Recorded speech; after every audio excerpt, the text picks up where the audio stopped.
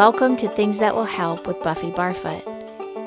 This podcast explores what it's like to be human and how to find tools to feel clear, grounded, and happier. The weekly theme will be simple as well as rich and something you can apply to your real life. The human stories ahead do not negate the hard or the dark, but rather point to the lighthouses along the way. This is Buffy.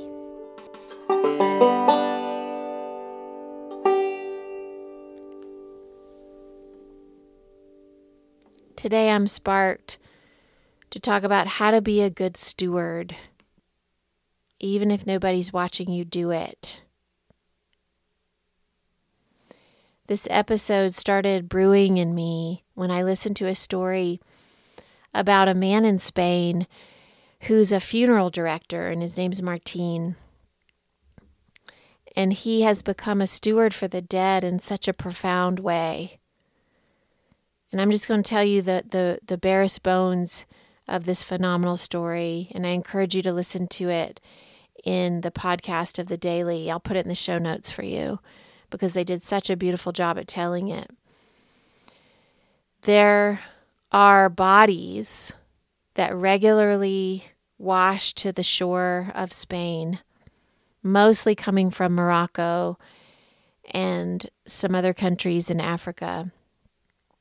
And most of the time, these bodies are not easily identifiable. And Martin, basically for years, has taken it upon himself to take the clothing or the personal items, the jewelry, whatever's left on these human bodies. And he takes these personal items and he travels to Africa, and he goes from village to village, and he tries to find the families of these people who have died trying to cross into a better life. And he's devoted to seeing this through, even without the financial support to make it worth his while, or even just to break even. And he continues to be a steward for these people who would otherwise just be forgotten, and their families would never have proper closure. And I just kept thinking about Martin for days and days after I listened to this podcast. And this idea that nobody was counting on him. Nobody was watching him or expecting this cycle to be completed. But he knows how important it is, and that he just can't let these people die this way, unidentified, without the dignity of their families putting them to rest somehow. And so he just keeps doing it, and they continue to wash to shore, and he continues the painstaking stewardship of taking these personal items that they have or their clothes across the ocean to find this final piece of their story. And this kind of stewardship, I think, is especially remarkable when the world, and in his case, the Spanish government, doesn't really care if it happens or not. We're living in a world right now that it's so easy and expected for us to just move on, to go to the next thing, to not see things through. And I think it can lead to such apathy and this feeling of nobody else is doing it, so why should I? You know, it's too hard to do that. That's too complicated. Why should I see that through? That is so often what we tend to do. Being a steward of something is when we choose to be bigger than our own little galaxy, our own little sphere. I used to watch my granddaddy fix things. He would take apart radios or clocks or whatever was broken, and he would take it out to his shop in the garage, and he would investigate. He would tinker with it to see if he could understand it, to see if he could make it better. We don't do that anymore. If it doesn't work, we buy a new one. We throw it away. Don't understand it, we get a different one. Part of being a steward of something is to try and understand its inner workings. And that takes slowing down. It takes being willing to be inconvenienced, to troubleshoot, and to read the directions, to read your intuition, even to go past the directions to a space of wonder and to try and find a remedy. That's part of stewardship. To learn how to make something better instead of just throwing it away with impatience. We've grown so impatient and so immediate as humans. And we so often have the expectation that somebody else will clean up the mess. So what I've been thinking about the last few weeks is not only leaving things just as I found them, but leaving things better than I found them, like Martine. My mother, whose name is Vivian, my kids call her Vivi, she's given my children so many books, like hundreds of children's books over the course of their life. And they have this really special library that she's built them. And some of the most beloved books are starting to fall apart. And so we tape them, we repair them, and we talk to the kids about how to be more gentle with these books. And they're not thinking about the legacy, but I am. I'm thinking about when they pass these books down to their kids one day and tell their children about their Vivi.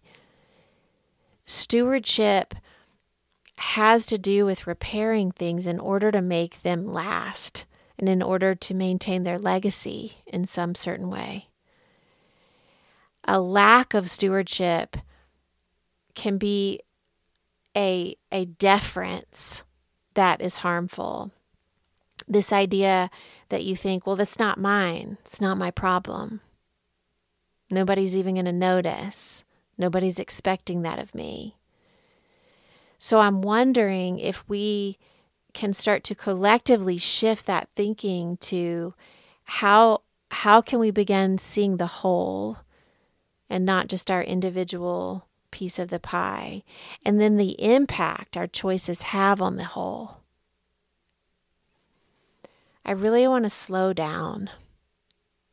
And I don't want to rush anymore. I don't want to rush through things anymore. And I want to practice taking the time to let something land.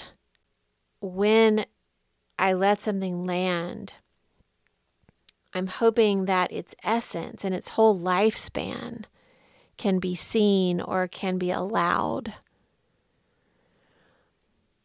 Giving my dad a gift was one of my favorite things to do when he was alive.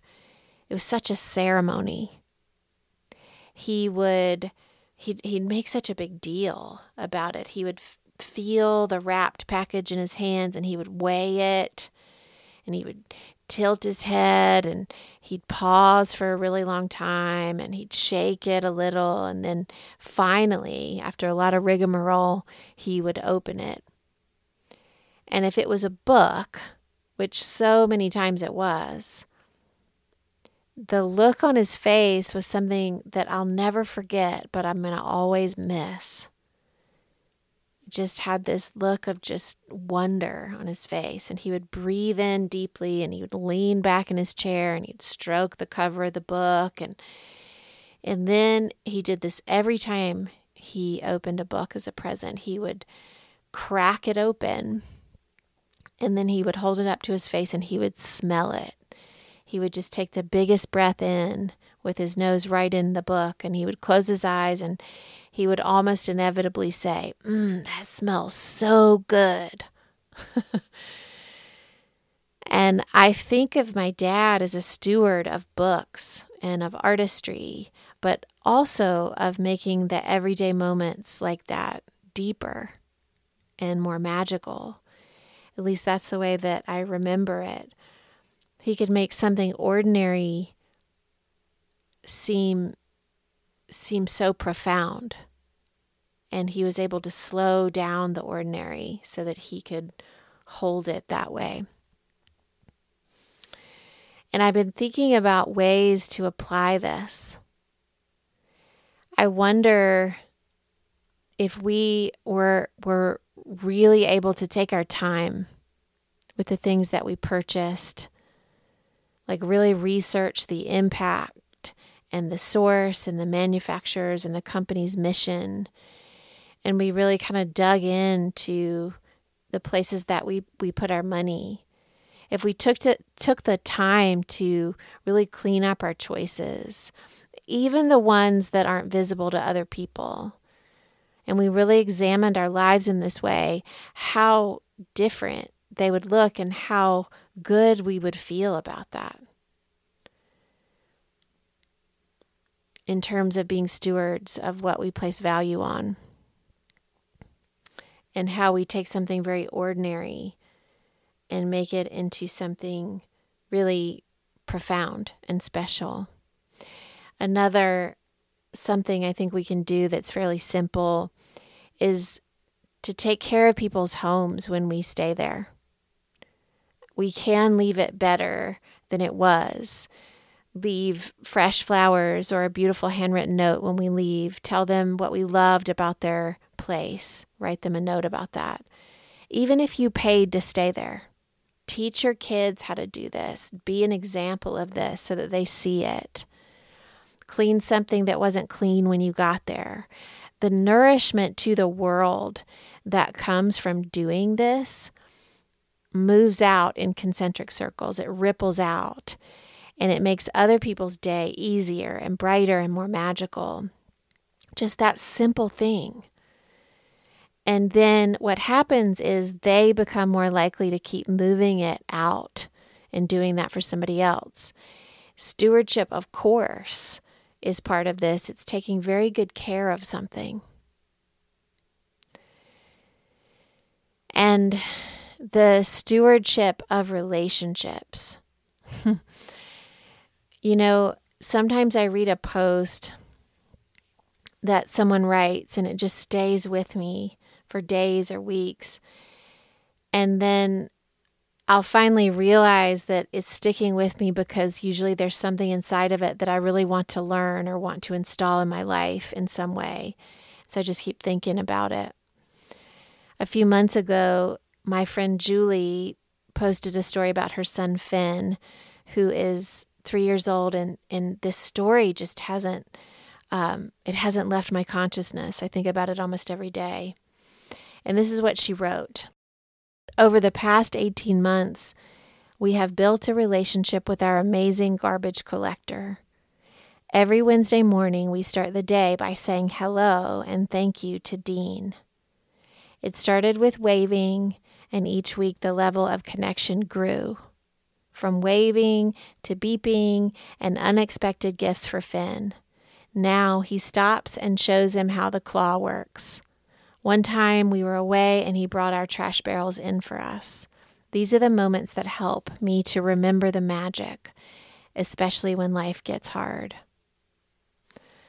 That's what Julie wrote. And there is this really beautiful picture of her son Finn at the window waving to the garbage man Dean. And I just kept thinking about Finn and Dean and how life is better when we slow down to talk to people and get to know them, past their job, past the obvious part of their story. And then we really get to the next layer, and that, of course, is being a good steward. And how Finn's parents, Julie and Matt, decided and were willing to slow things down and lean into something that they were noticing starting to develop, and how they became, from that noticing, they became ushers of connection. And man, parents of little kids, it is what we point to. They are looking at what we point to, what we place value on. That is what they are looking at, not quantity, how much you have of something or how much you've clocked in. Focusing on the quality of moments is so much about good stewardship.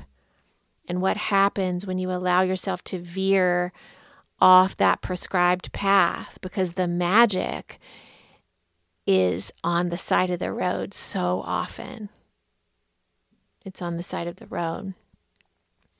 This life we have is so temporary. It's so temporary. Our life, our time here.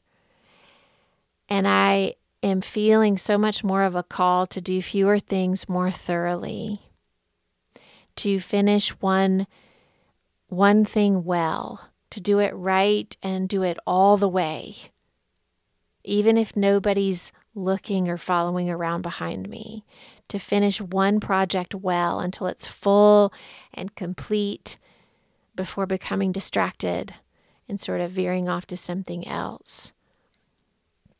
So to sort of make it a bouillon cube for you, slow down. Leave things more beautiful than when you first arrived. Do fewer things more thoroughly. Foster connection wherever you can. Finish things. And be a part of putting the story to rest, if that's in your hands, like Martine. Even if nobody knows you're doing any of this, and even if nobody seems to care, do it anyway, for the pure wholeness that it allows. And know that in some way you've contributed to making the world more ordered and more whole. And the tinkering part. Because I know that it's old-fashioned and things now are sleek and slick and new and have a speed to them. And I know that tinkering is dusty and it's antique, sort of. But I think it's stewardship at its finest, because when we tinker, we discover. And when we discover, we learn how to restore. And when we learn how to restore, we make things whole where they were broken. If we're going to be stewards of the planet, we have to take care of her, even when that means we are individually inconvenienced. If we're going to be stewards of justice, then we have to continue to unpack our privilege and stand up vocally and regularly for those who need justice.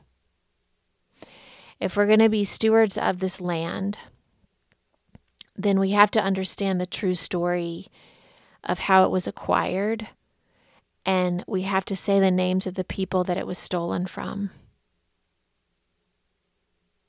If we are going to be stewards of history, we have to tell the truth, including all of its darkness.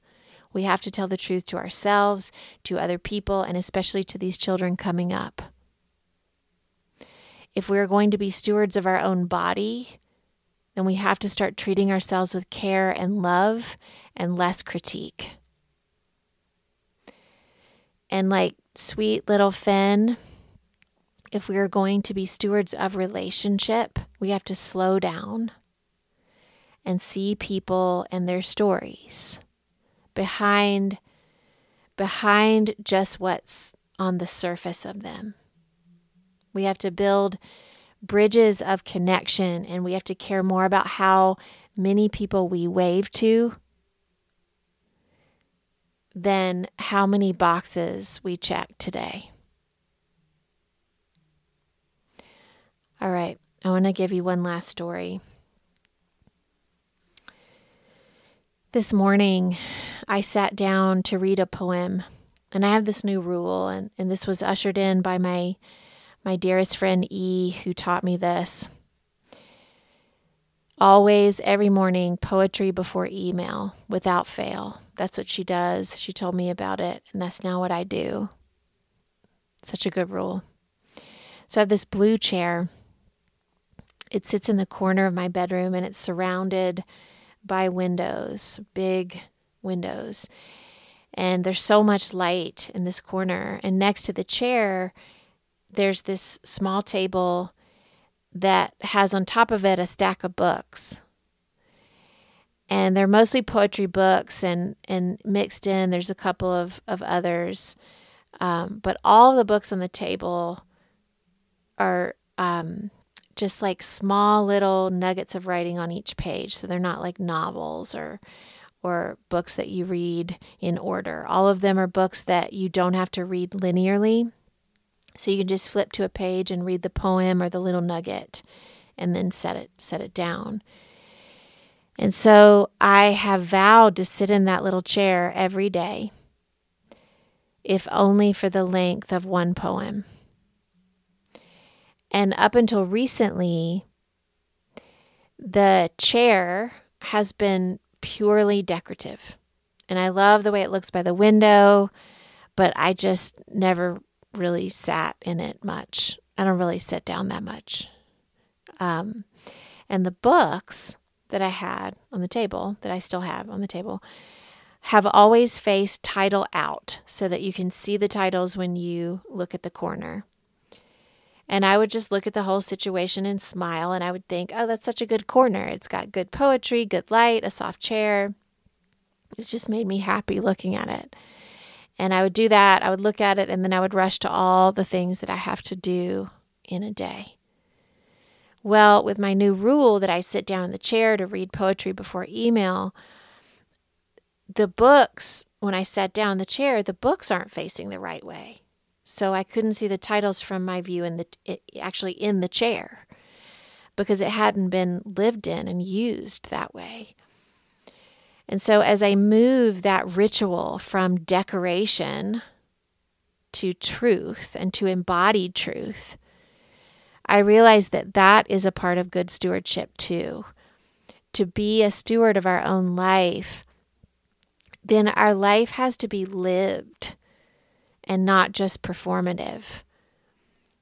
It's never enough to buy the books to sit on the table. It's never enough to perform something so that it looks like that you're embodying it, or to just hope that one day you'll have time to embody it. But being a steward to your life is to really live inside your truth, no matter what the committee on the outside sees or doesn't see. You are the only one who can really know how to claim the richness that's possible in your life. And so the books are going to stay turned so that I see them. So I see the title sitting in the chair. They are there for no other reason than that simple ritual of me slowing down to read, so that it's embodied and never performed and never put on down the road. So that's a new truth for me.